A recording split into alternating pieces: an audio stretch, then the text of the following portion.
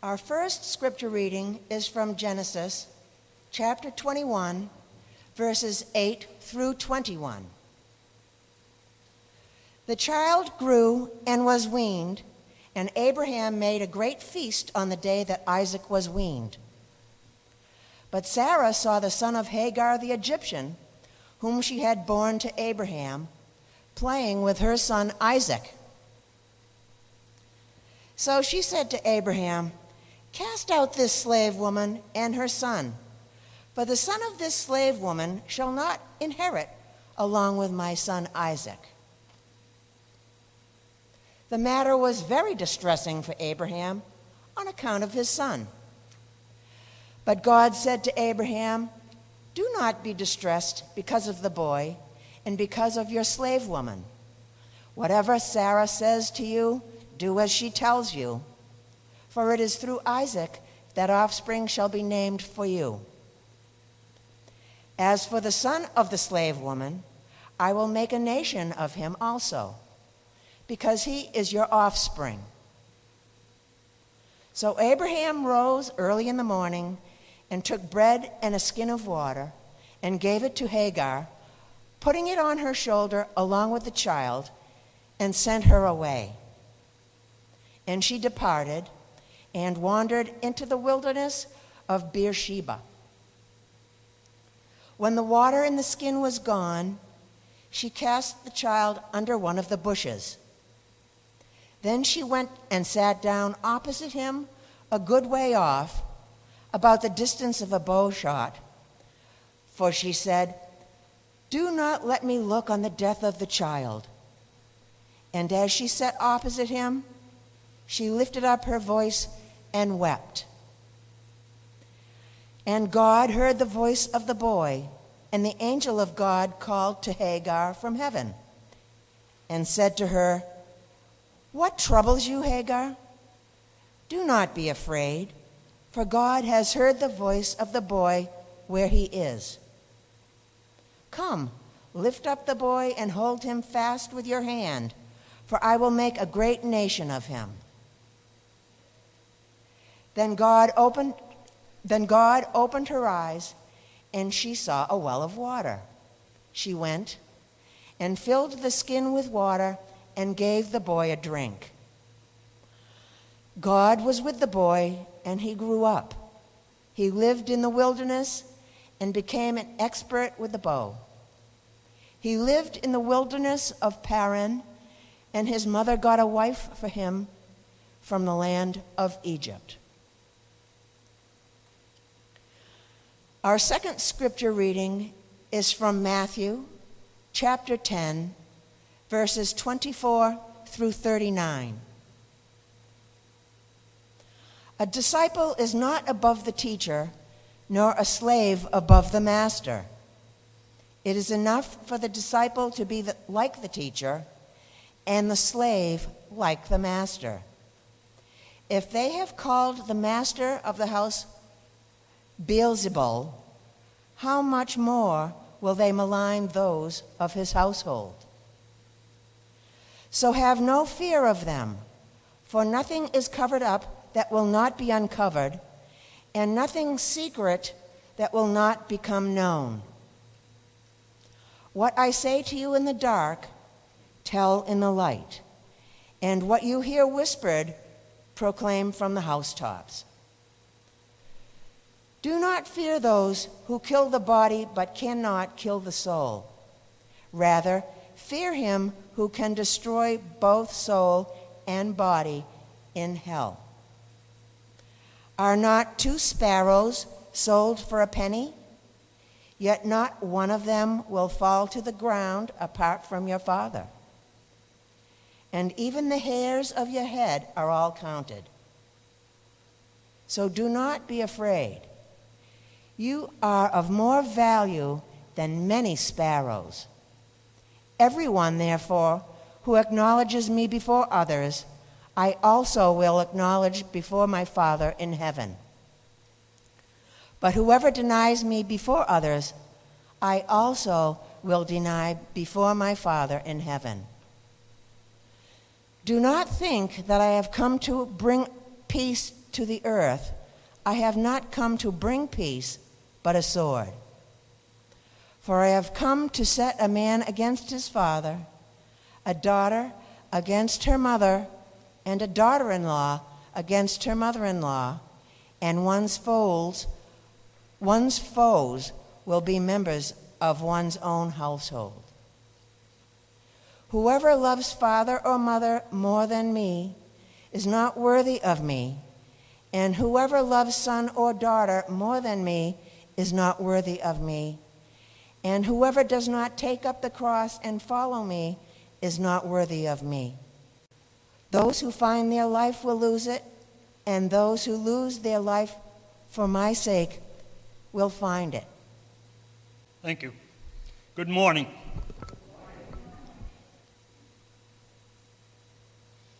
As Christians or followers of Jesus, there are quite a few sayings that Jesus made that give us comfort, we take to our heart, we take as tenets of our faith. We like to hear things like, "Blessed are the meek, for they shall inherit the earth." Or, "Blessed are the poor, are you who are poor, for yours is the kingdom of God." And then there's the way we should be doing things. If anyone slaps you on the right cheek, turn to them the other cheek also. But I tell you, love your enemies and pray for those who persecute you. Jesus would often say, "Peace be with you." We can certainly list a lot more. But it comes as a little bit of surprise when you think of all the comforting things Jesus said, or the things that Jesus told us to do when he says this morning, "Do not think I have come to bring peace on earth. I have not come to bring peace, but a sword. For I have come to set a man against his father, a daughter against her mother, and our enemies will be members of our own household." So how do you explain this to the young children in your Sunday schools? First of all, when you think of the sword being to bring justice about, when you start mentioning sword and justice, you could probably make a case for that. And certainly for the young boys, as soon as you start to mention sword, they'd perk up their ears and pay attention. But setting families against each other, sons against fathers, daughters against mothers, your own family being your worst enemy, that might just be a little hard to sell and more difficult to explain. In our first reading from Genesis this morning, we see a family set against one another. Granted, it's a different kind of family, but we see two sons of Abraham, one by his wife Sarah and one by the slave girl Hagar. Now Sarah sees Hagar's son playing with Isaac and said, "This continues to happen. This boy is going to get some of Isaac's inheritance, so let's send him packing." And they do. God says, "Go ahead, send him packing."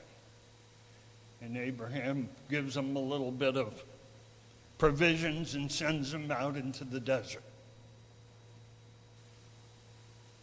Probably one of the first sibling rivalry stories we see in the Bible. But in order to understand what Jesus is saying when he says, when he says these things, we have to look at the historical background of the time. Because at that time, to convert to Jesus, a follower of Jesus, or converting to Christianity, meant that you're going against hundreds of years of tradition of Jewish law. No wonder it would cause strife in families. And whenever there are strife in families, there tends to be severe heartache and angst. If you ever remember having seen Fiddler on the Roof, when Jewish law when the youngest daughter is going off with the Russian soldier, and because of Jewish law, the father is supposed to turn his back on her and shun her. Luckily, emotion and caring steps in, and he does give the daughter the blessing. But at that time, if you're watching the movie and it's well done, or watching the play and it's well done, you can just feel the heartache, not only in the father, but in the daughter. It seems like there's nothing like religion to set people against one another, isn't it? I first learned this in high school, and I was oblivious to the fact that it was coming. I'd gone to Sunday school, and as a high school guy, I didn't go much to church. I didn't go to church very much, but lo and behold, I started dating a Catholic girl. Now, back then in the early 60s, I didn't think anything of it. She was just a girl. I was strictly happy somebody would actually go out with me. But somebody thought this wasn't very right, that I should be dating a Catholic girl. To my parents and my siblings' credit, they didn't make much of it. My father might have made an aside comment that, probably can do better than that, or shouldn't do that, or something, but they didn't make a big deal out of it. But my uncles and cousins did. And I heard about it. And some of the comments were quite hateful, quite nasty, and actually tried to belittle or make the girl that I was dating seem less of a person because she was Catholic. I was at least smart enough at that time not to mention what I'd heard from them to my father, or probably World War III would have broken out long before now. But it just, all of a sudden I realized, well, religions are what, to make people against each other? I did get the last laugh, though, several years later when I was lucky enough to marry a very nice Methodist girl. And two of my cousins actually ended up marrying Catholics. So I got the upper hand. I've really never studied or know much about the Middle East and the Arab world and who was Christian, who was Muslim, who was what. But I did come across something that Leon Uris, the famous author, wrote in the book The Hajj, which is a Muslim tradition. And he said the following: before I was 9, I had learned the basic canon of Arab life. It was me against my brother, me and my brother against our father, my family against my cousins and the clan against the tribe, and the tribe against the world, and all of us against the infidel.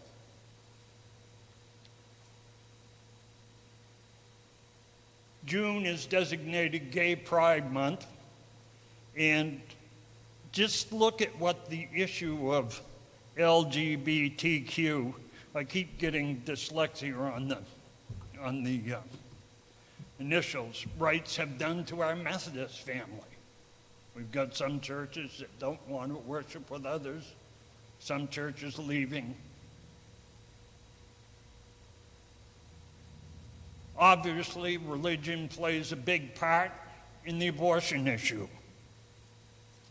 Just last week, the Southern Baptist Convention voted to oust two of their very large churches for simply allowing women to be pastors.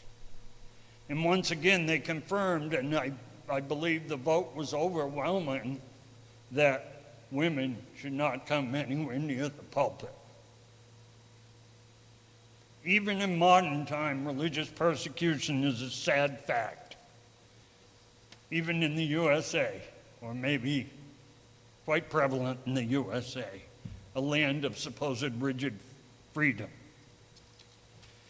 Since the Twin Towers, Islamophobia has run wild in this country. Anti-Semitism is on the rise and quite apparent.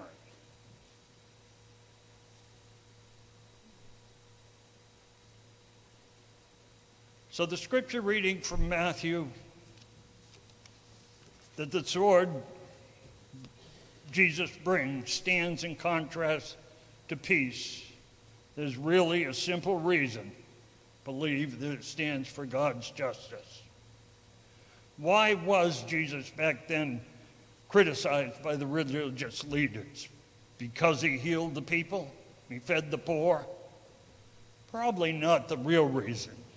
The sword he brought was the work he did in exposing the injustice inherent to the Jewish religious society, which was centered around enforcing the purity laws rather than showing compassion and mercy for the poor, sick, and marginalized. Jesus opposed a corrupt system and a sick system, and as a result was perceived as threatening to the status quo.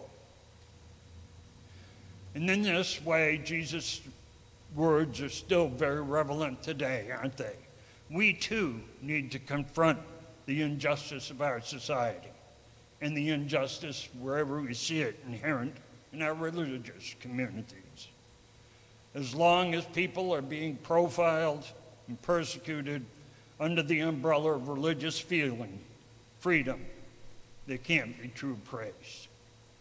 When I was looking at the prayers for the conference, Linda brought this to my attention. The one from Wednesday was written by Wei Chang, and it said, "This is hard, Jesus. We want peace, because we don't have peace within. Give us a sword, not the one that we wield against others, but the one that cuts off all that is written that are within us, that keeps us from having your peace.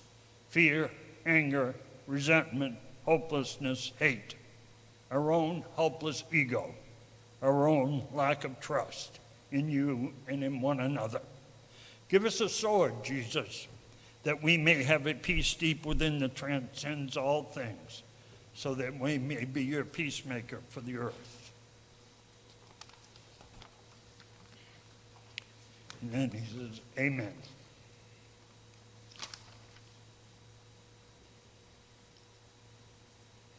But when we think of the sword that we will raise against justice, I often think back to Braveheart, I guess it is, the movie about William Wallace in Scotland, and how the Scottish people got up on the hill and they raised their big swords and they went running down, slashing everywhere they could.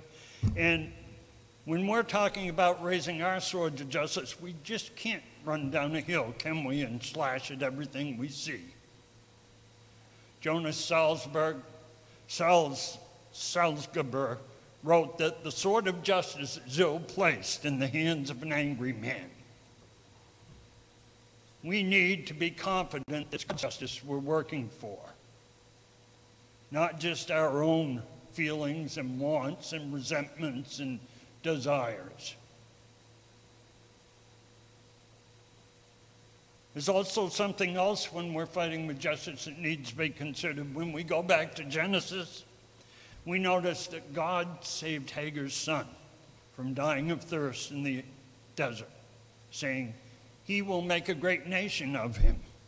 And it goes on to say that God was with the boy.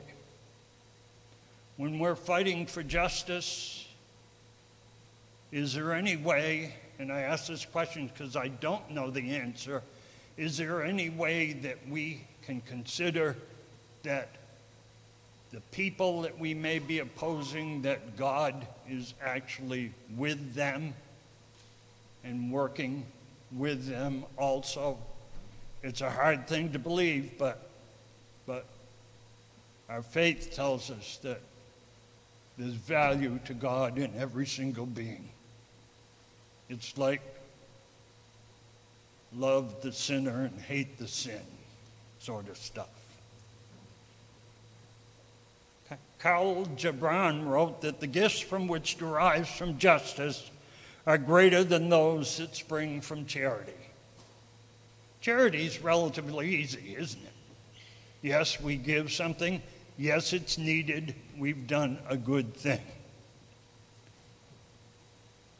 But after we've done our charity, 2 months, 6 months from now, there's probably going to be a need for more charity. Whereas justice, and we've talked about this in meetings all the time, justice is changing the system that creates justice. Bernice King, Martin Luther King's daughter, wrote the following: "Justice and revenge are not the same thing. Justice is a continuum that includes accountability, change toward preventing further injustice, strategic hope, etc.